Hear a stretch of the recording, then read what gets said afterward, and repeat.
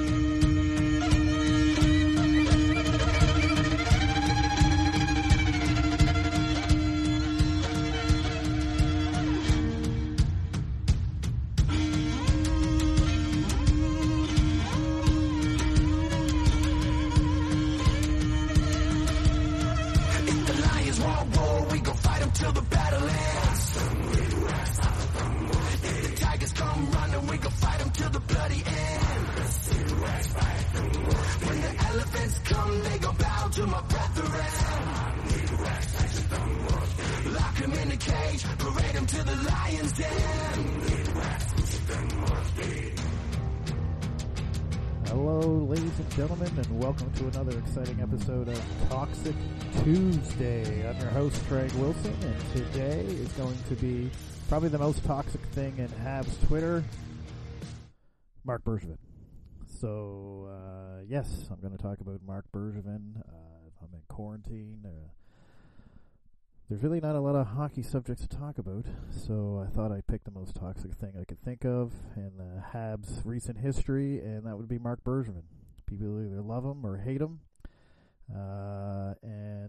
So that's what I'm going to talk about. I'm going to talk about why people love and why people hate him. I'll give away my personal opinion of Bergevin. I think Bergevin is an average GM at best. I think he was a product of a winning team that wasn't supposed to win. I don't think he had a great team, but Carey Price kind of carried it. The team ended up winning division titles in 2016-17, 2014-15, and 2012-13, his very first year, so which is the strike shortened year. So they ended up being a good team right off the bat when he took over. I mean, he took over, the team finished in with 78 points. Jacques Martin was fired. Then you had Randy Cunneyworth hired, which turned out to be a disaster. Everyone got fired at the end of that season. Pierre Gauthier was fired, and Bergevin hired. At the time, Bergevin was the assistant general manager for two-time Stanley Cup winners Chicago Blackhawks, and he was French-Canadian. So, of course, in Montreal, you need a French-Canadian, or at least a French-speaking GM and coach. So, over comes Marc Bergevin. At the time, sure, great. He came in, and I'll dispel the rumor of the 5-year plan. He never had a 5-year plan. What he had was a French francophone media member asked him what his 5-year plan was. He said he didn't work that way, but he was going to build through the draft. And at the time, the Canadiens weren't a great team. They finished last in their division, and with only 78 points the year before. No one was expecting them to do much of anything, the next season. Bergevin really, if you think about it, didn't do much, as opposed to bringing people in.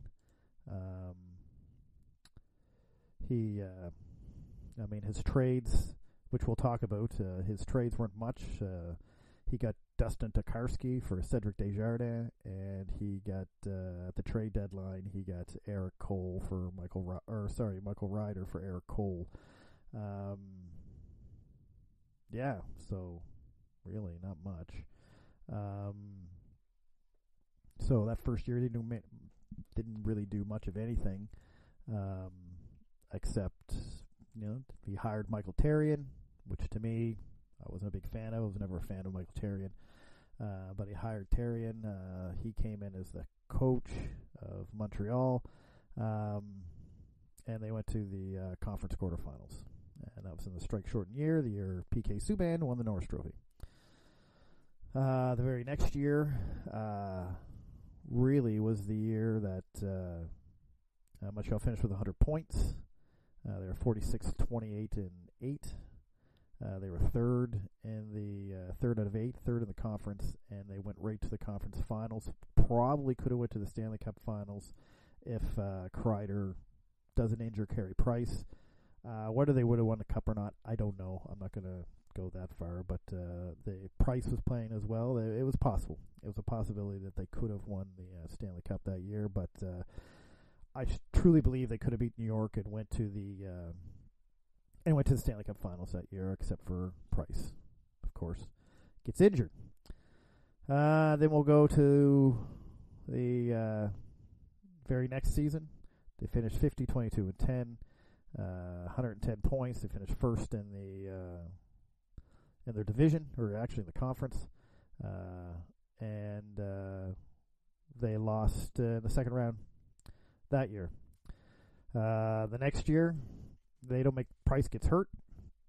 They were the top team in the league until Price gets hurt for the first 20-25 games. They finished 38-38, 682 points, and out of the playoffs. Finished sixth of 8 in their division. Big reason they didn't make the playoffs that year, which is the first year that under Bergevin they don't make the playoffs, was the fact that Price got hurt, and up until then, Price was a huge reason why they were making the playoffs and playing well. Not the only reason, but a huge reason. So until that point, Marc Bergevin, who, as a matter of fact, in 13-14, was second in voting for General Manager of the Year. If you look at the trades he made to improve the team too, then nothing really huge flies out. He acquired Jason DeSantis was his very first trade he made on January 14th. The Tatarski deal, he got Michael Ryder at the deadline. He gets Davis Drewski on April 2nd of 2013 in the offseason. A couple draft picks. He gets Christian Thomas for Danny Cristo, nothing there. He tries to toughen the team up. He trades Philip Lefebvre for George Peros, and that lasted all of one punch. He gets Dale Weiss for Rafael Diaz, and that would prove important in the playoffs because he was a big reason they got by Tampa Bay in the first round. But a lot of minor deals. Steve Quayler for Robert Zarnik. They got Zarnik. Mike Weaver for a draft pick, a fifth-round pick. That ended up actually being a pretty good deal. I thought Mike Weaver was a solid pick. And that was at the trade deadline. And also at the trade deadline, he picks up Thomas Vanek. This was in 2014 for Sebastian Kohlberg. He picks up Devin Dubnyk for future considerations. He goes on to be a great goaltender with Minnesota, but not with Montreal. Yeah. And that's really it. So there's really not a lot to go on by in the offseason. He traded Louis LeBlanc for a few draft picks, traded a third-round pick, or acquired a third-round pick for a third and a fourth from Arizona. He trades Daniel Briere in his $4 million contract for Pierre-Alexandre Parenteau and his $5 and a fifth-round pick, but he also had a $4 million contract. And of course, Josh Georges gets traded for a second-round pick in July. And that's up to 2014. So I guess I'll segue into things that Bergevin did do well, and that's trading. If you look back at all his trades, you can't really sit there and say he did bad. As I look over his trades now in Cap Friendly, there's not really a bad trade here. Maybe Budaj for Tangardy wasn't a good trade. You traded Travis Vogel, Sergei Gonchar. At the time, wasn't a bad trade. 2014. You got Rene Bourque for Brian Allen. Rene Bourque, as you can remember, that was in November 2014 and 2015. He had that. He had a pretty good playoff series to get past the first round. So if you look over his trades, there's not really a whole lot. He gets Troy Mitchell for nothing, but there wasn't anything huge. He trades Brendan Press for Zach Cassian. Zach Cassian, who had addiction issues, crashed his truck into like a Tim Hortons or something. He never really did play for the Habs. And then maybe I think a terrible trade is when Price went injured, he traded Zach Cassian to Edmonton for Ben Scrivens, and Ben Scrivens did absolutely nothing for the Montreal Canadiens. But other than that, he didn't really do much of anything until the 2016. Like nothing major. Anyway, everything, you can't say he lost or won a trade because there was no real major trade. Thomas Vanek at the trade deadline at the time was a good move. He got a second-round pick for Josh Georges, who was kind of getting over the hill. Dale Weiss was a good pickup for Rafael Diaz, who ended up actually going to Europe to play. So, having said this, there wasn't anything really there that he did wrong. So I guess I'm gonna get into the good things Bergevin does, and that's trading. So when you really get into how good his trading was is in 2016. Remember this year, because this is where the whole divide of Marc Bergevin starts happening. So until 2016, if you look at Montreal, they never missed the playoffs. Matter of fact, 2015-16 is the first year under Bergevin they missed the playoffs, and like I said, that was largely due to the fact that Price got injured, because until then they were the top team in the league until he got injured. And then 26 is the first year they missed the playoffs, and they did get 82 points, so they were 500, a point per game, but still they didn't do it after having 102 100-point seasons, 113-14, 110 and 14-15. This was their first adversity, and he didn't handle it well. He went with Condon, who was playing well, while Price was not hurt. While Price was there, Condon played well, but he wasn't going to carry the team. And if you were a fan, you would know that. So he went and got Ben Scrivens, who was in Edmonton. He really didn't do. He wasn't a starter. He wasn't whatever. But he didn't want to go away from what his plan was from the beginning, which was to build through the draft. So he didn't want to give up a first or second round draft pick to pick up a temporary goalie to replace Price. Whether that was a bad move or not, it doesn't really matter. Personally, I think all he had to do was go out and get someone a little bit more adequate than give Scrivens, maybe a veteran goaltender who could fill in for Price, and maybe they squeak into the playoffs. But it didn't happen. So he went against Scrivens. He wasn't sticking to the plan. He wasn't, deviating. And we got what we got. We ended up with a 500 season and finishing sixth in the conference, or sixth in the division out of the playoffs. But this is where this 2016 is really the year that the trades started coming through that proved good. So, for instance, he picked up Dale Weiss back in 2014, I believe. I just mentioned it here. He did well for the Canadiens at the time. He performed in the playoffs against Tampa Bay, got them through the first round. And then he ended up trading him again in 2016, only going the other way. He traded him and Thomas Fleshman on February 26th for a young guy by the name of Phil Deneau and a second-round pick in 2018, which ended up being Alexander Romanov. This is probably the greatest trade he's made, in my opinion. Phil Deneau has become a possession machine, and is last year finished 7th in the voting for the Selke, and probably could be in the voting for it again this year. He's not going to win it. Bergeron or someone like that's going to win it, but he's becoming that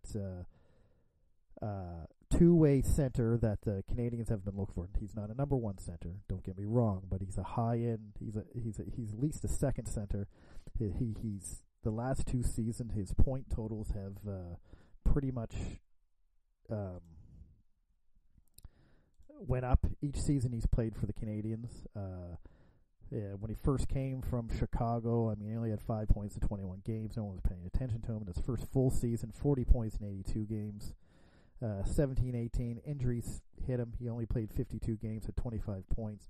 Last year, career year, 53 points in 81 games. He was a plus 17.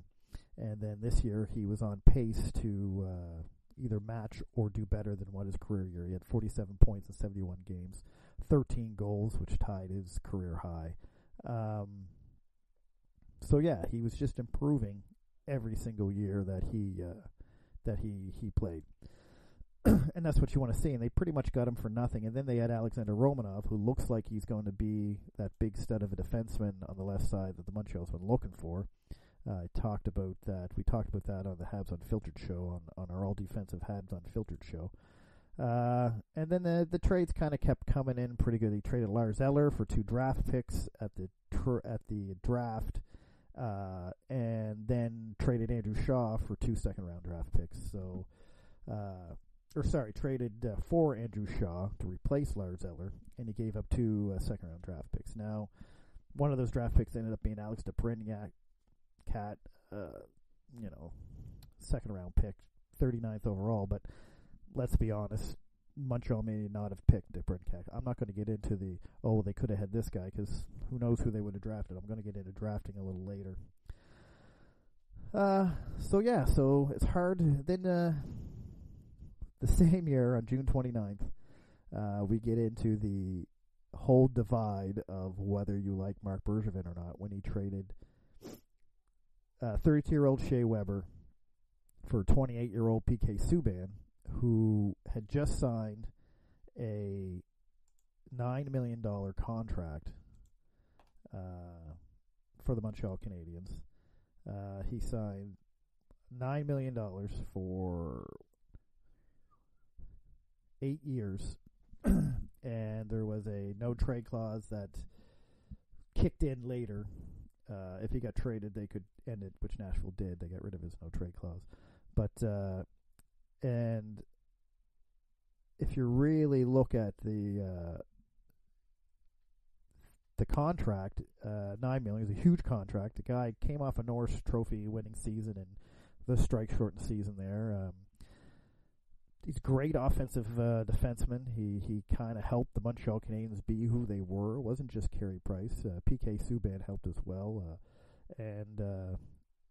However, he was liability defensively. Andrei Markov really made it so that PK Subban looked a hell of a lot better than what he was. Because defensively he was a liability. He turned over the puck a lot. He was flashy. He was dancy. He scored a lot. He looked good. He was a fan favorite. I liked him. Everyone loved him. But Andrei Markov really kept him in check, and he really needed a guy like Markov there. And then the rumors of PK Subban not being well in the dressing room, a little bit of an ego going for him, which I tend to believe because it followed him kind of in Nashville.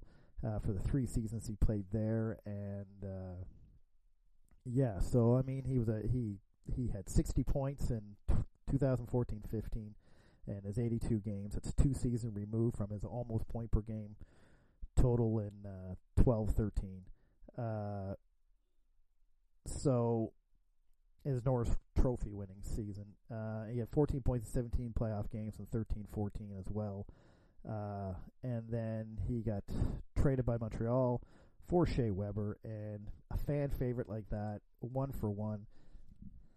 A lot of people have an issue with it, and then a lot of people started hating on Marc Bergevin, and I mean hating on this guy. Like, everything he did was the worst thing he ever did, which is wrong. Personally, I think he should have traded PK Subban and maybe something extra and try to get that center that they most desperately needed. But this was a contract hockey move. Nashville wanted to get rid of Shea Weber's old contract that was going on for the rest of his career, and Montreal wanted to get rid of not only the PK Subban, but his $9 million.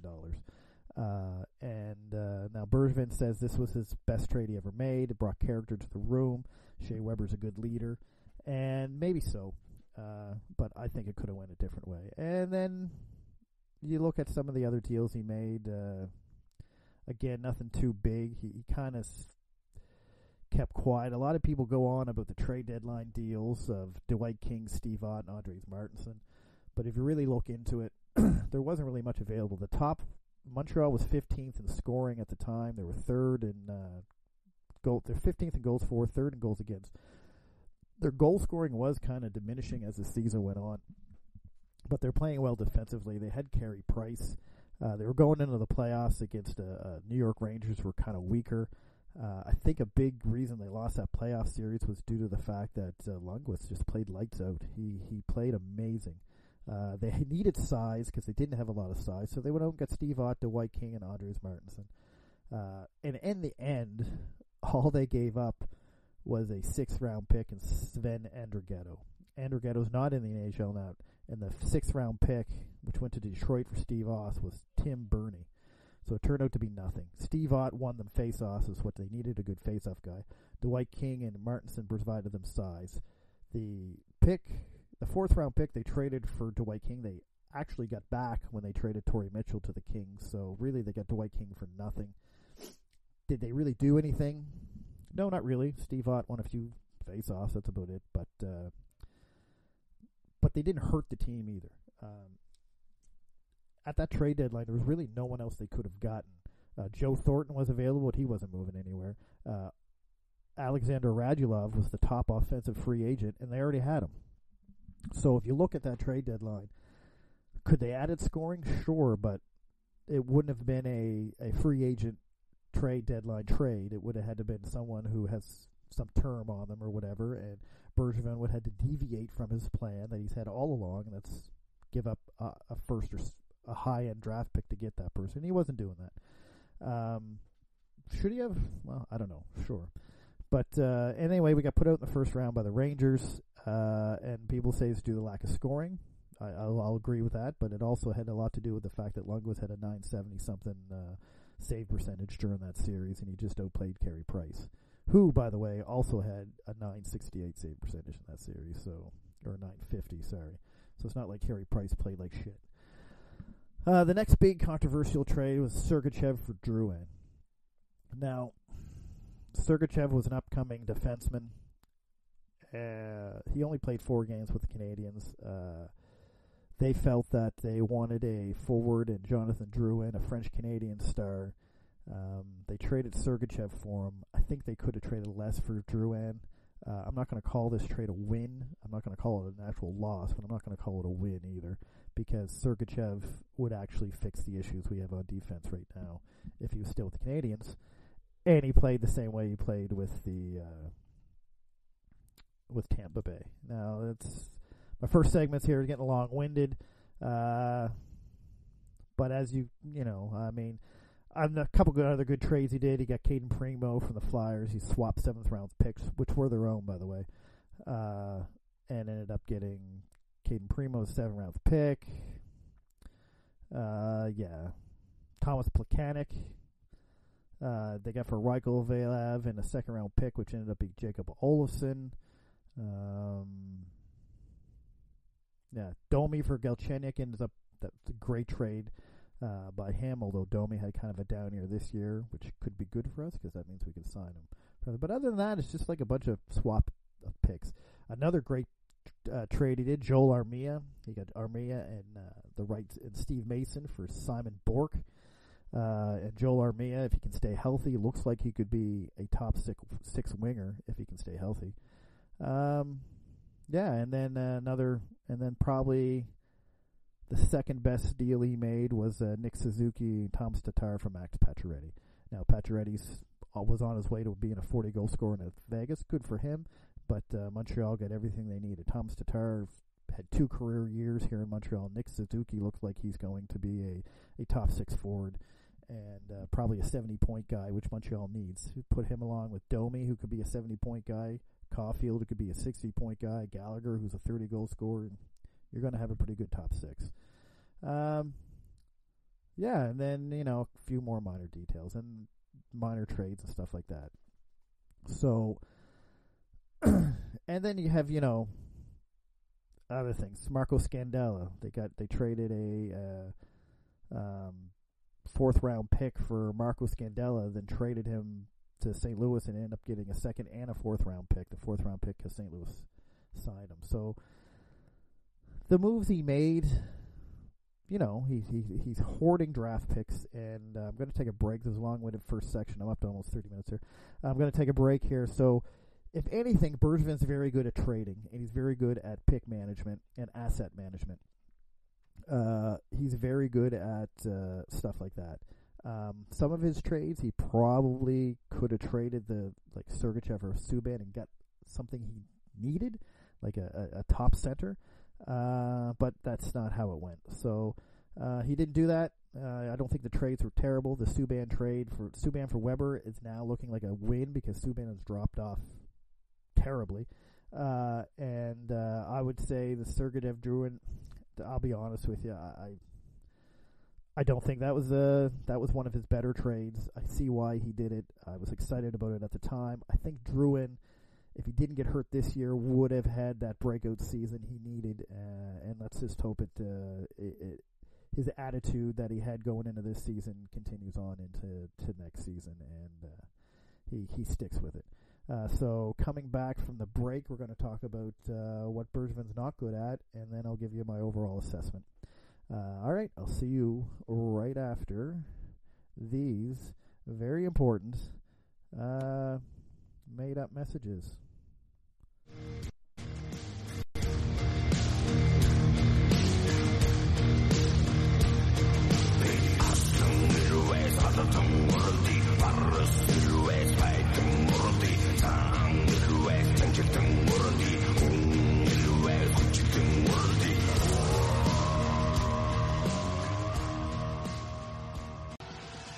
Do you have a problem getting big city slams? Are you not getting the gains at the gym?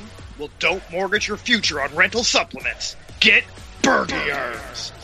Bergie Arms will get you the gains you need. Bergie Arms gets rid of all the bad attitude and builds better character so you can get the gains you need. Get Bergie Arms. Bergie Arms. Bergie Arms today. Not a real product.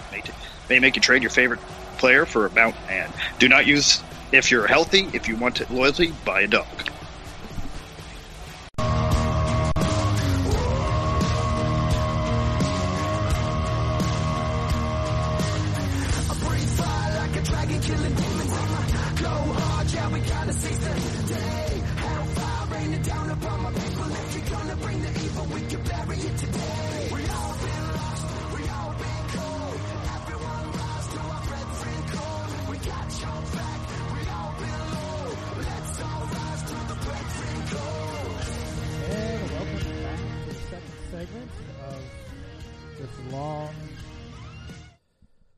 Toxic Tuesday.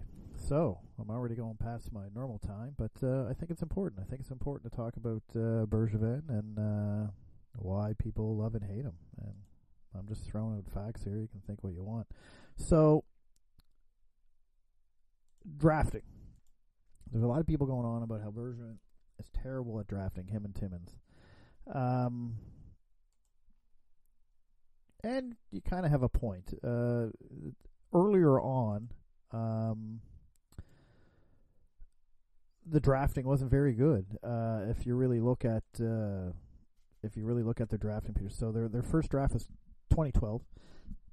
Well, and their pick was Alex Galchenyuk, who at the time, during that pick, was the third overall pick. Nail Yakupov and Ryan Murray were 1 and 2. Morgan Riley ends up being the best guy out of that top 5. And he was a defenseman. Because if you look at the next picks from 4 to 10, were all defensemen. Jacob Trouba, Matt Dumba, and Morgan Riley ended up being... And Montreal at the time was looking for a center. So there was no way Montreal was looking for a center. And if you really look at the top 10 picks... only 2 were forwards, and that was Nail Yakupov, which Edmonton took first overall and ended up being a disaster. And then Montreal takes Alex Galchenyuk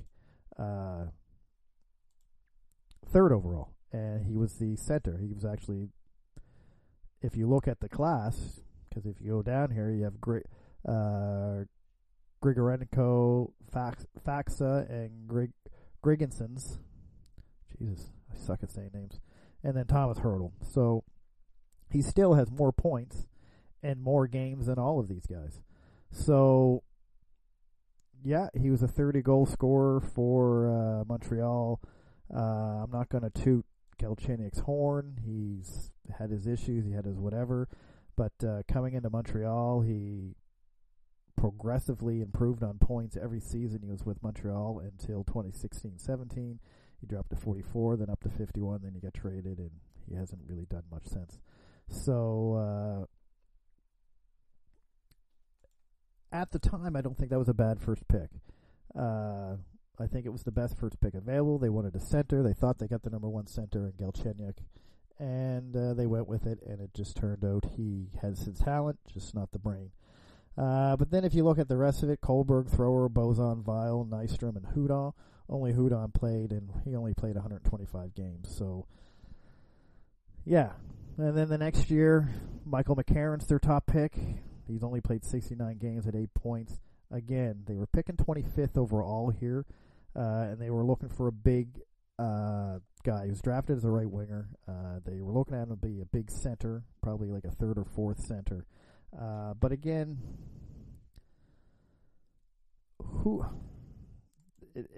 you really have to look at who was available in and around. Shea Theodore went next. I personally would have went.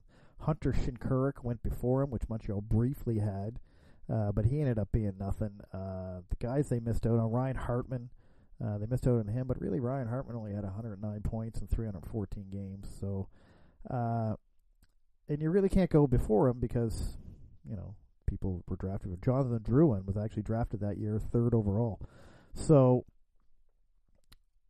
to sit there and say it was a terrible pick, hindsight, I went with Theodore, but at the time they really didn't. They had Markov, they had Markov and Subban were their top defensemen. They had guys coming up like Beaulieu and Tenorti who were drafted before that.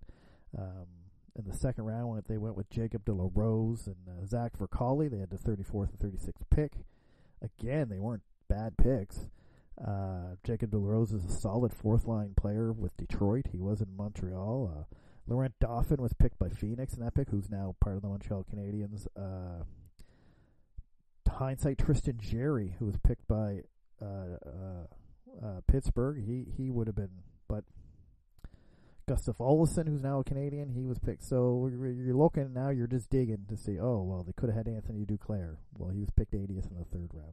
And now you're just digging. Now you're just saying,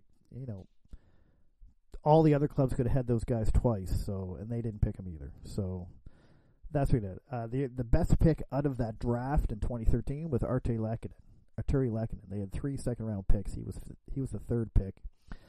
He's becoming a solid third-line, two-way player.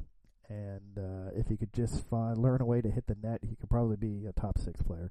But for some reason, you just can't put the puck in the net. And then 2014, Nikita Scherbak was their top pick. And this is probably Jake Evans. He's got 3 points in 13 games. He's coming out to be probably a solid bottom 6 player. And he was picked in the 7th round. But Nikita Scherbak was picked in 2014. Montreal was picked in 26th. David Pastrnak went to Boston. Now, if Montreal would have got David Pastrnak, it would have been a whole different story. But really, if you look at who got picked after him, Adrian Kemp, they could have went with him. He had 103 points in 256 games so far. While Scherbak, or even Goldobin, but he hasn't really done much either. So now, now we're grasping. Now we're going into the 2nd round to see, well, he could have got Brendan Monitor, or he could have got, Warren Fogle, or Braden Point, who was picked 79th overall by Tampa. Braden Point was picked in the 3rd round, so teams passed on him twice. And once every team passed on a guy twice, I'm not going to look back and say, well, they should have got this guy. Because that's just silly. Because now you're grasping at straws. So, yeah. Sorry, but that's what you're doing. So really, if you look at the drafting early on, sure, it could have been better. I'll agree with you. They could have made better tricks, but who were they going to pick? Like, at the time, you got to think of where they were picking, who they were picking, and what they were looking for.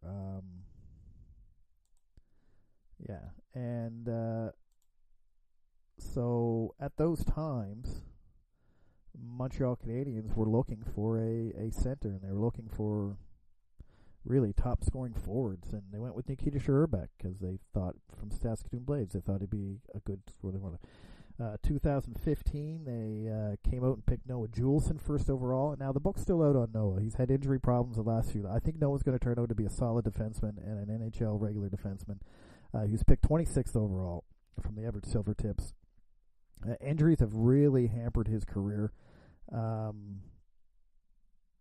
the point where he's only played, in the past 2 seasons, he's only played 37 games anywhere. So, you really got Noah Juleson, I think, is a solid pick at 26th. Again, you got to look who was picked around him. Jacob Larson was the next pick. Anthony Bouvier was 28th. And then, again, you're into the second round where you got Sebastian Aho, who was picked 35th overall. So every team passed on Sebastian Aho in the first round. We tried to get him, and we didn't. But that would have ended up being probably, hindsight, that would have probably been the best pick. So, I mean, we could have got McDavid or Eichel if we were picking first or second, but we were actually successful that year, so we didn't. And then 2016, where you're just picking top 10, I think they hit the nail on the head. They picked Mikhail Sergachev. The rest of the picks, Victor Mete came out of that 4th. We'll hurry on here. We all know the story on Sergachev. Next pick is Ryan Poehling. Book's still out on him. I think he's going to be a solid third line center. They picked him 25th overall. He's another guy people kind of are complaining about because I'm feeling they think he should have, because he scored 3 goals in a game, he was going to be this 40-goal scorer. If you look who got picked before him or after him, you're looking at Ottinger, Morgan Frost, who I don't know if he's going to turn out to be much of anything. Shane Bowers there from Ottawa, who hasn't even played yet. And then you're going in, then again you're going into the second round, and no one's really jumping out on this one, on this draft really. Robert Thomas went 20th overall. Nico Herscher, Nolan Patrick, who's dealing with injuries. Heiskanen, Elias Patterson, who's become probably the best player out of this draft. But other than that, no one's really running away with anything yet. So, again, Yamamoto starting to have came on near the end of the season with Edmonton. He looks like he's going to be, but Ryan Poehling, the center, a big, had some size to him, played out of the St. Cloud State, and Montreal still has hopes for him. Is he going to be a top line center? But no. But when you're drafting 25th, you're not getting an all-star. But this is where the drafting starts getting better. 2016 and on, because you have Cale Fleury, who's picked 87th overall, Caden Primeau, and then you get in the 2018 draft, which I attended myself, and you have Jesperi Kotkaniemi. Now, there's some people, because he had a down season this year where he dealt with injuries and he dealt with, a size bump up in his game, and he dealt with the fact that he came right to the team the year before. Maybe he should have spent a year in Laval. Who knows? Because he killed it in Laval when he went down there. He was a point-per-game player. And in Montreal, he has 42 points, 115 games, 17 goals. He was their number 1 pick. He was a center because, of course, they picked for a center. Personally, I would have picked Brady Tkachuk, but that's just me. Because if you're picking top 3 or top 5, I don't think you should pick towards need. I think you should pick towards best player available. But this is also the draft. They got Jesse Ylönen, Alexander Romanov, Jordan Hare, Alan McShane. Looks like he's going to be a good player. Cam Hillis could be good. So you have a bunch of players that could come out of this draft as good players. Then, of course, last year you get Cole Caulfield, which I think was a steal at 15th. Jaden Struble is going to be in Matthias Norlander. Look like they're going to be 2 fairly good defenseman for Montreal. Again, Montreal started drafting a little bit more for need. They know they need a defenseman, so they drafted out of the 10 picks. They drafted 5 defensemen, and like the year before, they needed a center. So out of their 11 picks, 6 of them were centers. So that's how Montreal seems to be picking. I don't think Montreal's drafting is an issue. Developing might be an issue. I think they rushed Kotkaniemi a bit. Ryan Poehling, I think he was just a product of he played that game, scored the 3 goals, and everyone thought he was going to be a superstar. And, but Josh Brook, he came out of that 2017 draft. He looks like he's going to be. Cale Fleury came in. He played okay in Montreal. But they're all of them, Kotkaniemi, Poehling, they're taking their time on them now. I think they learn from their mistakes with Galchenyuk and with McCarron and guys like that, and they're trying to draft smarter. Depending on where they draft this year, depending on what the NHL is going to do, if they'll be drafted 8th or 9th, they have a good chance to pick up a great player. Let's just hope they go for best player available and not so much what they need, because I personally think they're okay now. I think they have their cupboards filled, and now because Montreal, and this is where I'm going to wrap up with here, is they are a bubble team. And by saying they're a bubble team, what I'm saying is they, as long as all the things hit right and everyone stays healthy, they're a playoff team, or can be a playoff team.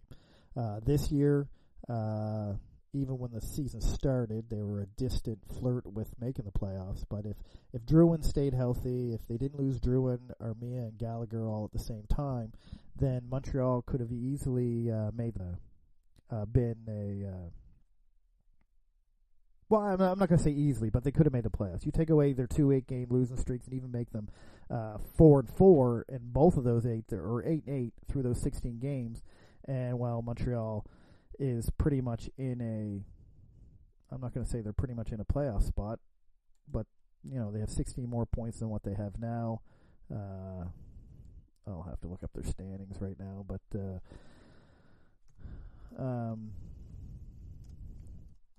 they're going to be closer to a playoff spot than they were. So 16 points gives them 87 points. So they'll be ahead of the Leafs. So, and that's only going 4-4. Or that's only going 8-8 in those 16 games they lost. That's only going 500. They'll be 39-39 and 9 with 87 points. Not 39. Oh, sorry. Anyway, take 8 losses. They have 16 more points, which gives them 87. I messed that up. I was just looking at their record and added 8 to each one, but that's not how it went. So you take 16 losses off, put 8 wins, put 8 losses on, and they add 16 points. That's 87. That puts them third in their division. Third in the division by 6 points, but with a game at hand. So that's how I kind of look at it. Maybe I'm a little bit too positive. But if I really, really think Bergevin... So, in the end, overall, injuries played a huge part on the missed seasons that Montreal had. The first one in 16 was Price's injury. Last year, they had 96 points, were 15th best team in the league. It was just a product of where they were, what division they were in, what conference they were in. If they were in the Western Conference, they were in the playoffs. So, they were virtually a playoff team last year. The year before, well... Price had injury problems. Weber had injury problems.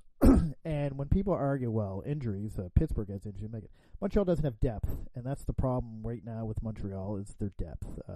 When you lose a guy like Drouin, who at the time when he went out with injury was one of the top players on the team, and replace him with a guy like Cousins, you're going to see a significant fall in production.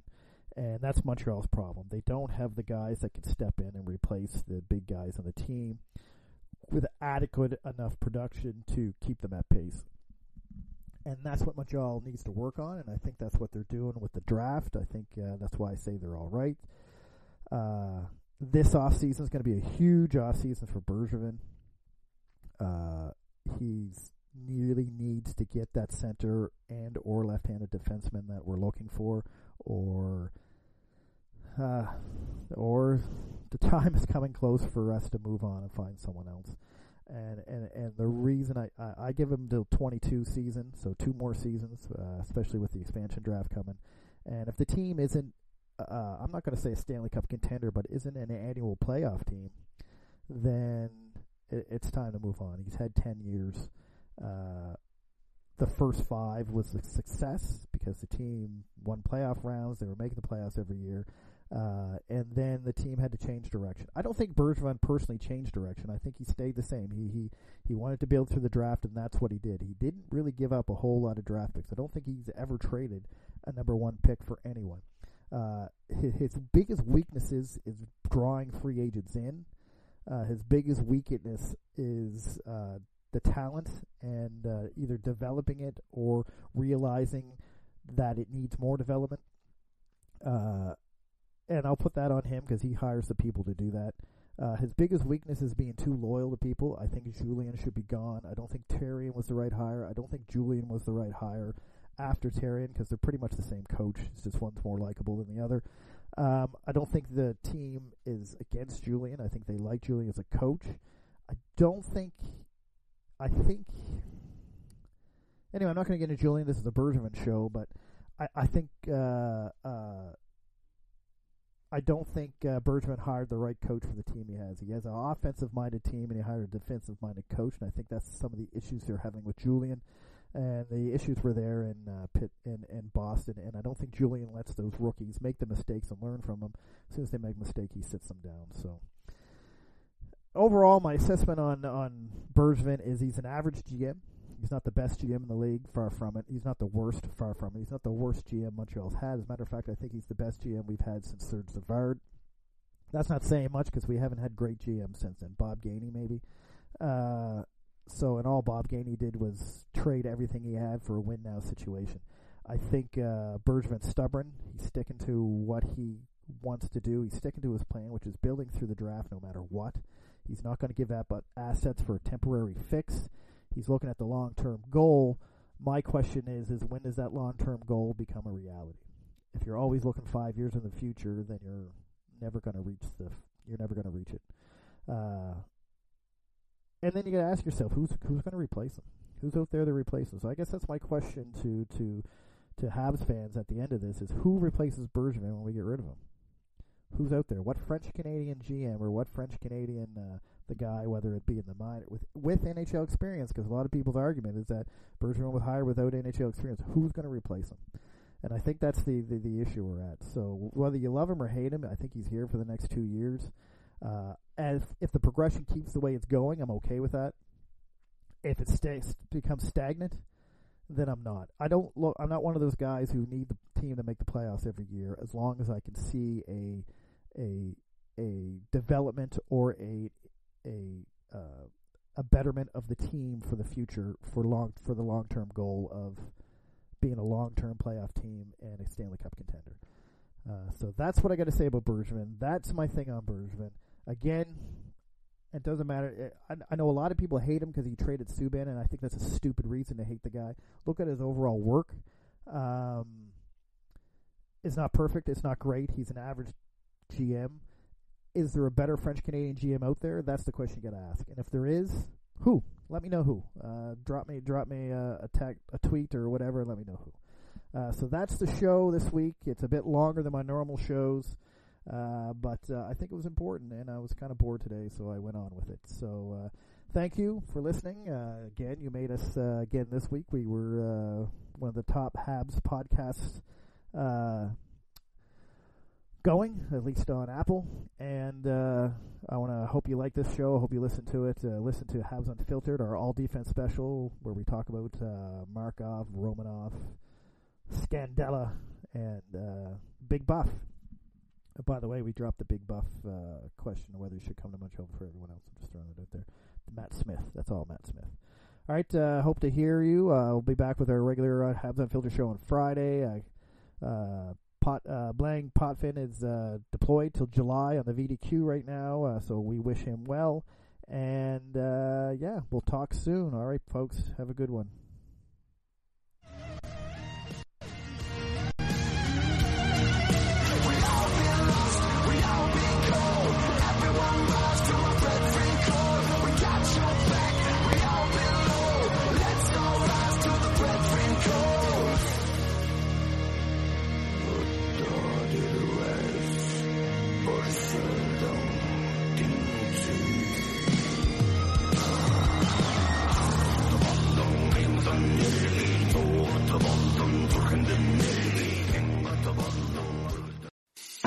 I'm Matt Kundle, host of the Sound Off Podcast, the show about podcast and broadcast.